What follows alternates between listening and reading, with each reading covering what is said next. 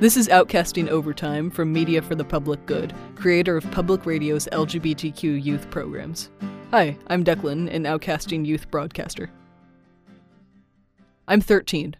I don't know I'm trans yet, but I guess my friends think I'm the most knowledgeable person in the group on gender stuff. One of them asks me a question about pronouns and how to refer to trans people. I answer as best I can, and they understand. Fast forward. I'm 14 now, I've come out to my parents as a trans guy, and they try their best to call me Declan, he/him pronouns. My mom asks me a question about names and why a lot of trans people decide to change theirs. I'm in the middle of dinner, but I explain it to her, and she seems to understand. Fast forward again. I've just turned 15. I open my phone, and my friends are having an argument online about trans people. They tell me I need to weigh in to see who's right. I have stuff to do, but I take the time to explain it to them. It takes a while. They decide to just end the conversation without coming to an answer. I don't know if they understand. Fast forward again. It's a couple months later. I'm still 15, and I'm in the car with my mom. It's very late. The car is quiet until she asks me a question, something about the side effects of trans people going on hormone replacement therapy. I'm half asleep, but I decide to answer. I give her the full detailed rundown the whole ride home. A week later, she asks me the same exact question. She didn't understand the first time. I'm 16 now, and for as long as I've been out about my identity as a trans guy, I've been educating people. And I'm getting a little tired of it. So when I first came across the phrase, "it's not my job to educate you," it really resonated with me. You may have heard it before. It's a phrase that's definitely sparked a lot of debate and even outrage over the past few years. And that makes sense. It's provocative, blunt, and very straight to the point. It's also pretty controversial, both inside and out of progressive circles. First, let's establish what it is. In a nutshell, this phrase, "it's not my job to educate you," is usually used in response to questions posed to marginalized people by those who don't share their identities. It tends to put the person being asked the question on a pedestal, like they're the authoritative source on everything related to their identity. Think of any of the situations I mentioned at the beginning. It didn't really matter how much I knew about the questions or whether I wasn't in the mood to answer. Since I was trans, that made me the automatic authority on all their questions related to trans people. I could have responded to any of those questions by saying something like, "Hey, I'm glad you're open to learning about these sorts of things, and I'm really happy you came to me with your questions, but it's not really my job to educate you."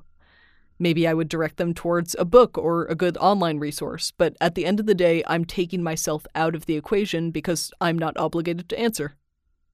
And when people ask these questions, they don't have to be coming from a place of malice. It's usually the opposite, actually. Most of the time, it's just people trying to educate themselves a bit more on something. I'm certain my friends and my mom were coming from a totally compassionate place. These were people who had a genuine desire to know more about the trans community. But sometimes it can still be pretty taxing to always be the go-to person whenever it comes to educating someone. But I don't just get asked about things relevant to my own identity and experiences as a trans male. Rather, I feel like people tend to come to me about any questions remotely trans-related. So I get asked all the time by friends and family about issues related to non-binary people, gender-fluid people, they-them pronouns, the list goes on. I get asked about trans surgeries all the time, even though that's something I've never experienced. People tend to assume that just because I belong to a certain broad community, I know everything about it, or that I can speak for the voices of people I actually share very little in common with except our shared label. And even when it comes to things I am qualified to speak on, it can be pretty tiring. Whether it's at the dinner table or in the car or after a long day of school or work, marginalized people are expected to provide the answers to any question at a moment's notice. So in that sense, I do think a response like, "it's not my job to educate you," can really relieve some of that pressure.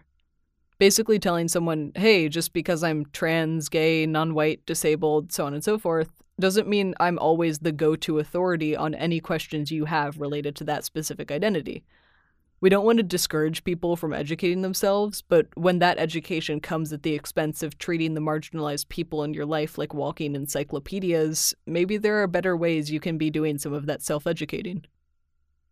But on the flip side, I'm also a little conflicted about the phrase. There's obviously a pretty glaring problem that you've probably picked up on already. If I say it's not my job to educate you, then whose job is it? The library? Well, books take a while to get published and language evolves quickly. So even if the book you're reading came out as recently as 5 years ago, there's still a good chance it might include some outdated science or terminology, and it probably won't be telling you the whole modern story. What about the internet? Well, there's a lot of content to parse through, and a lot of it is outdated, inaccurate, or plain out anti-LGBTQ. It only takes a few clicks to fall down a rabbit hole of misinformation. What if you ask someone who doesn't share that identity? Of course, people can be aware of issues surrounding communities they don't belong to, but if you try to learn about trans issues from people who aren't trans, for instance, you could get inaccurate information. There's almost no way you could be getting the whole story. So it sometimes seems like the best option for me is to just answer people's questions. When my friends and family ask me questions about the trans community, even if I'm not really in the mood to have that conversation, I always answer. Because I don't want them to get turned off from approaching trans people to have open discussions about the issues we face. I don't want them going to sources that might contain a lot of bigotry and misinformation, and maybe even getting radicalized into believing some pretty nasty anti-LGBTQ propaganda just because I didn't want to answer their questions. In an ideal world, I wouldn't have to be a walking encyclopedia. I wouldn't be bombarded by uncomfortable questions about my identity 24/7. But I know that the alternative is often misinformation and even downright bigotry, so I personally choose to engage in these conversations. So I think there's a genuine benefit to marginalized people being the ones to educate others. I'm really glad when I can help educate my friends and family about the trans community when they come to me with their questions. But sometimes I just wish I could have a nice dinner or quiet car ride home too. Thanks for listening to Outcasting Overtime from Outcasting Media, creator of public radio's LGBTQ youth programs. Outcasting Media is a production of media for the public good based in New York. Our executive producer is Mark Sophis. Visit us at outcastingmedia.org to get information about Outcasting, make your tax-deductible donation, watch Outcasting videos, access our social media links, and listen to Outcasting and related content. You can also find Outcasting wherever you get your podcasts. I'm Declan. Thanks, and thanks for listening.